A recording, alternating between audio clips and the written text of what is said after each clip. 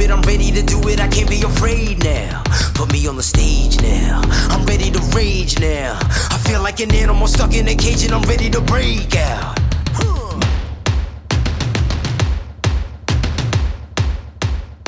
Hey guys, Jamie here and welcome to another awesome episode of Mindset with Muscle. This episode is a bit of a flashback episode from a podcast that I did with a Mr. Andrew Shaw. And the reason that I'm putting it on this episode is because there's lots of knowledge bombs for you to take away. But before we get started with that, I want to let you in on something that I've been working really hard on behind closed doors, and that is my J8 Challenge. And I call this J8 Challenge the Life Changing Transformation Challenge. The reason for that is it is definitely going to change the lives of hundreds, if not thousands of people. And one thing that's exciting is that I'm going to be giving away 2 free places, one male and one female. And the only thing that you have to do to potentially win those spaces is get your name down. And to get your name down, all you need to do is go to www.j8challenge.com. That's the letter J, the number 8, challenge.com. But that's it from the plug. Sit back, listen back, and enjoy the episode. Okay, so today, ladies and gentlemen, I'm speaking to Jamie Alderton. Jamie is a WBFF champion, author, podcaster, one of the top body transformation coaches in the country, husband, father, and gym lover. That's gin, not, well, I suppose you enjoy the gym as well as gin. Whichever one falls on your tongue is usually the one I go for. So if you say, do you fancy going to the gym? Then yep. If you say, do you fancy a gin? I will go, well, yes. So also yes. Well, thank you very much for talking to me today. I'm going to pick your brains about mindset and why it's important for, everyone with improving their health and fitness. But before I ask you a question on that, I just wanted to know what it was that got you into fitness. Very much so. I think if I kind of backtrack way back, it's probably the age of 13. And I was a bit of a little shit, to be honest, at 13. I had far too much energy and it was getting me into a lot of trouble. Now, one of my teachers actually used to train at lunchtime and he used to allow some of the students to train in the gym. And it was kind of a good idea to burn off some excess energy. So every lunchtime at school, I used to go to the gym and train. Weirdly, I used to train legs. For some strange reason, that's all I used to train is legs. So it paid dividends, of course, as I've got older. But I think what was great for me is I found something that was actually beneficial for me at a young age. Because, I was always getting in lots of trouble, drinking a lot, doing the typical teenager thing. But one thing that kept consistent with me was going to the gym. It was my thing. It was my hobby. It was my passion.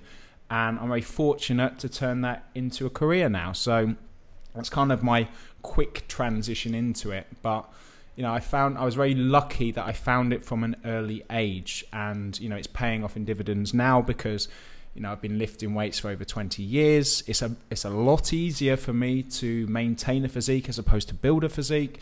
And I get to obviously drink gin quite a lot now because of the work that I've put in. So, yeah, that's kind of my short and sharp background when it comes to weight training and fitness. Fantastic. Okay, so delving into mindset for people. So what would you say to someone that's, they're like in a bad place, shit, I'm in bad shape, my health deteriorating, my liver's fatty, all those problems that are associated with inactivity, obesity, and they're looking to get started, but to avoid, like, let's say, procrastination or sort of getting into it, what would you say to someone that's looking to get into it and trying to overcome those sort of mental hurdles and blockers that's preventing them from making start? Well, a lot of things that I say to people is it comes down to problems and solutions. Ineffectively, humans are problem solvers. That's what we do. We go through our lives solving problems. But the trouble with a lot of people who want to lose weight, what they turn around and say is, I need to lose 5 stone. I need to lose 4 stone. I need to lose a stone. that's not really the thing that you need to be asking. The thing that you need to be asking is, why are you 5 stone overweight in the first place? And it's identifying what the problem is so you can find the right solution. Because the solution in your head at the moment is, I just need to lose the weight. But then you haven't addressed the problem of why you're overweight in the first place. So as soon as you might get that result, albeit the wrong way, you're going to regress back to the way that you were, because it's usually your habits that have created the problem in the first place. And once you can identify what that is, it could be drinking on the weekend, it could be self-confidence issues, it could be because your mum and dad stuffed you full of packets of crisps every single day. And, you know, when you look up to your parents, you don't think that they're, you know, what they're doing to you is bad. When in actual fact, most parents, they do. You know, they feed kids a lot of crap, and you know, that kind of sticks with you. And a lot of things that you do from a child is usually carried over in your adult life. So a lot of the things that I try and do is try and understand where the problems have come from, where they've spanned from, and then most importantly, taking it slowly. And this could be anywhere from identifying that a person has 6 cans of Stella a night, and then choosing just to reduce it rather than remove. Because at the end of the day, if I'm a person who is overweight, drinking 6 cans of Stella a night, and then someone like me says, right, I just want you to drink 3, what's going to happen is you've effectively created an energy deficit over the week. They've probably lost a little bit of weight, and you haven't necessarily changed their habit and routine. You've reduced it down. So within a week or 2 weeks, they're like, holy shit, you know, I've lost 5 pounds. And they don't know that it's, you know, essentially a calorie deficit. What they think is you're some kind of magician that has finally come up with a solution to their problem. And this is where a lot of people need to understand when it comes to, especially what you said, with people who have a lot of weight to lose. They're in an immense amount of pain. And the reason that they're doing their bad habits is because they produce that kind of short-term gratification for them. And when you change it slightly, they still get that short-term gratification. We want to get rid of that, okay? I don't want them drinking 3 cans of Stella a night, even though that, you know, sounds pretty awesome. But we're just trying to get them a small win so they can see what it is that we're doing. Because now they're like, oh, hang on a minute. Imagine if I only drank 3 times a week. And then they see a result. And they're like, okay, let's try this now. Let's just try drinking on a Friday night.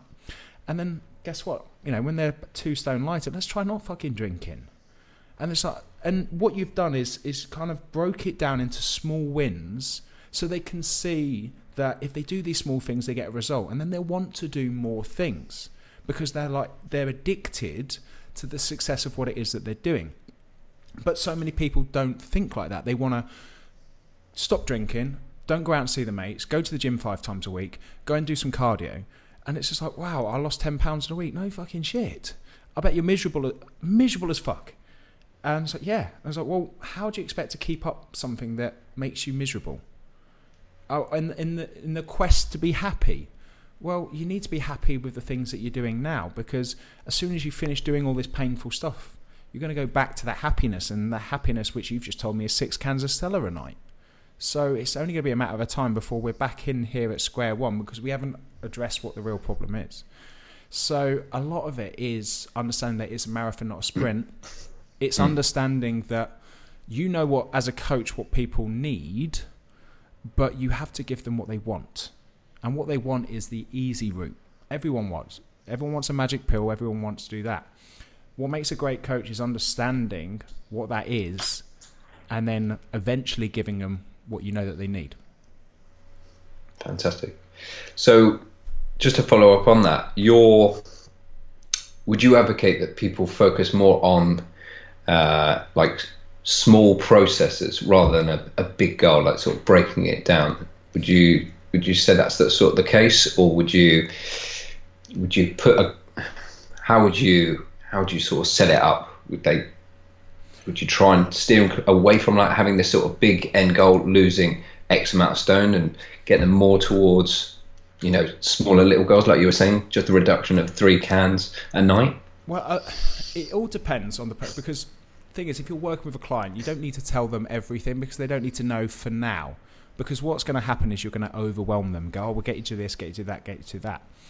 And it's essentially what you're trying to get them to do is a marathon, but in order to complete a marathon, you're not focusing on the end point, you're focusing on checkpoints. So you're like, right, I'm going to do 2 miles, have some water, and then I'm off. And that's, it's chunking it down. And it's reverse engineering it. At the end of the day, they know what they want. They want to lose 3 stone. To you, that's like, okay, let's start at that end point. What does that look like? To me, that's probably 18 months to 2 years' time. But if you suddenly turn around to someone and say, right, in a year and a half's time, they go, fuck that. I'm going to go on Herbalife and I'll do it that way.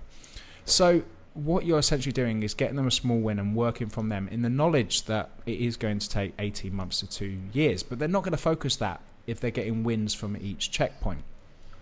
I think a lot of people need to reverse engineer things. Mm-hmm. The struggle that you have if you're trying to do it yourself is you're probably not being honest with yourself. Everyone lives in this bubble and they lie to themselves. We are the best liars to ourselves. As soon as we convince ourselves something, it becomes a fact regardless. And this is the kind of thing that I work with. I try and get people to be honest with yourself, and it can be very difficult if you're overweight because you have built a lot of strong cognitive biases to enable you to cope with being unhappy potentially with your weight. There's a lot of defense mechanisms in there. There's a lot of anger in there because it's easier to get angry with someone than to accept what they're saying as true. And this is the biggest and most difficult thing when it comes to mindset. Something that I put up a lot, which is a very well shared post, is that you can't see your reflection in boiling water. So what you're trying to do is kind of not boil people up and get them to see their reflection. But people who are overweight, people who are in a lot of pain, they boil up very, very easily. So it is very much a psychological game, and it's something that I'm very fascinated at. Before I became a personal trainer, I used to work in psychological operations. So I have a big background on basically triggering people and seeing what they do. And that's works very well with my career in fitness, because I don't necessarily poke people, but what I do is I try and show people the error of their ways, try and get that autonomy so they can make their own decisions to do their own things. And that's what fascinates me. It's like, how do I get that person to lose weight without telling them to lose weight? And it's not, showing them the path, as in go down there and you'll lose weight. It's getting them to see what it is I do, experiment with a few things and go, actually I might do that. And when they get a result from it, they tend to be consistent. But it is a long, long game, depending on who it is that you're working with and what it is that you're looking to get them to do. Great stuff. Okay, next question. So just want to talk about like motivation and getting to people to adhere to a course of action, because, motivation is not always going to be there sort of for people. Or is it just focusing more on like a routine, would you say to people, like sort of advocate, like sort of try and instill a routine, or try and keep motivated? It is, because routines and rituals get results, but you've got to kind of break down that word motivation. We're looking at motives, needs, wants, desires and drives, and this is what essentially people are doing. You need to kind of separate down and understand exactly what motivation is, because there's 2 parts. There's internal motivation, which we want everyone to do, because we want people to be internally motivated, because then they're doing it for themselves. But if you're overweight, you're probably not internally motivated at the moment to lose that weight. So then we go to external motivation. And you've really got to understand what external motivation is, because it's based on 2 things: seeking gain and avoiding pain. Simple. People who have got a job that they don't enjoy are very motivated to go in the morning to do it. Why? Because at the end of the month, they get a paycheck, seeking gain. And if they don't turn up, they're going to get the fucking sack, avoiding pain. So you've got to understand where that motivation comes from and how you can use that on a person to get results. Seeking a gain. Yeah, okay, I'm going to give you £1,000 if you lose £10. That would probably motivate somebody up to a certain point. If you don't lose the weight, I'm going to murder your family. Probably an extreme example, but that person's going to be incredibly motivated to lose that weight because they don't want to avoid the pain of losing their family. Now, these are very extreme examples, but if I put that in your head, there is no doubt that you get up in the morning and achieve it in those extreme circumstances. Now, external motivation can fall back on itself, because at the end of the day, if you think that you're never going to achieve that, as in I'm never going to get that £1,000 anyway, it can revert back.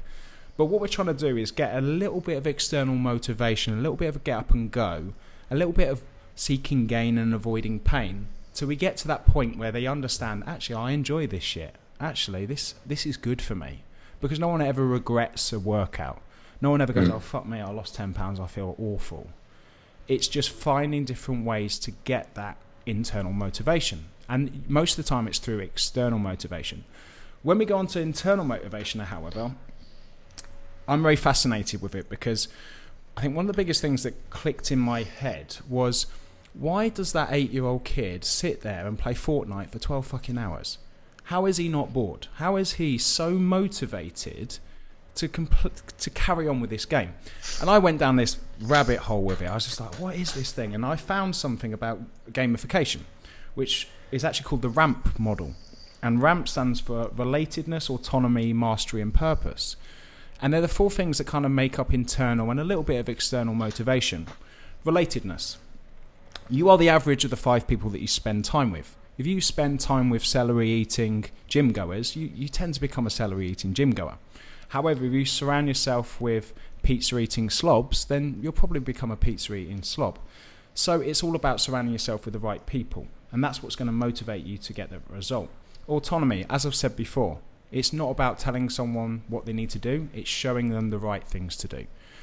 Companies like Google, what they do is they have a kind of an 80-20 principle with their working time. They allow their employees to work on their own projects within, obviously, their working schedules. And this is where the best ideas come up.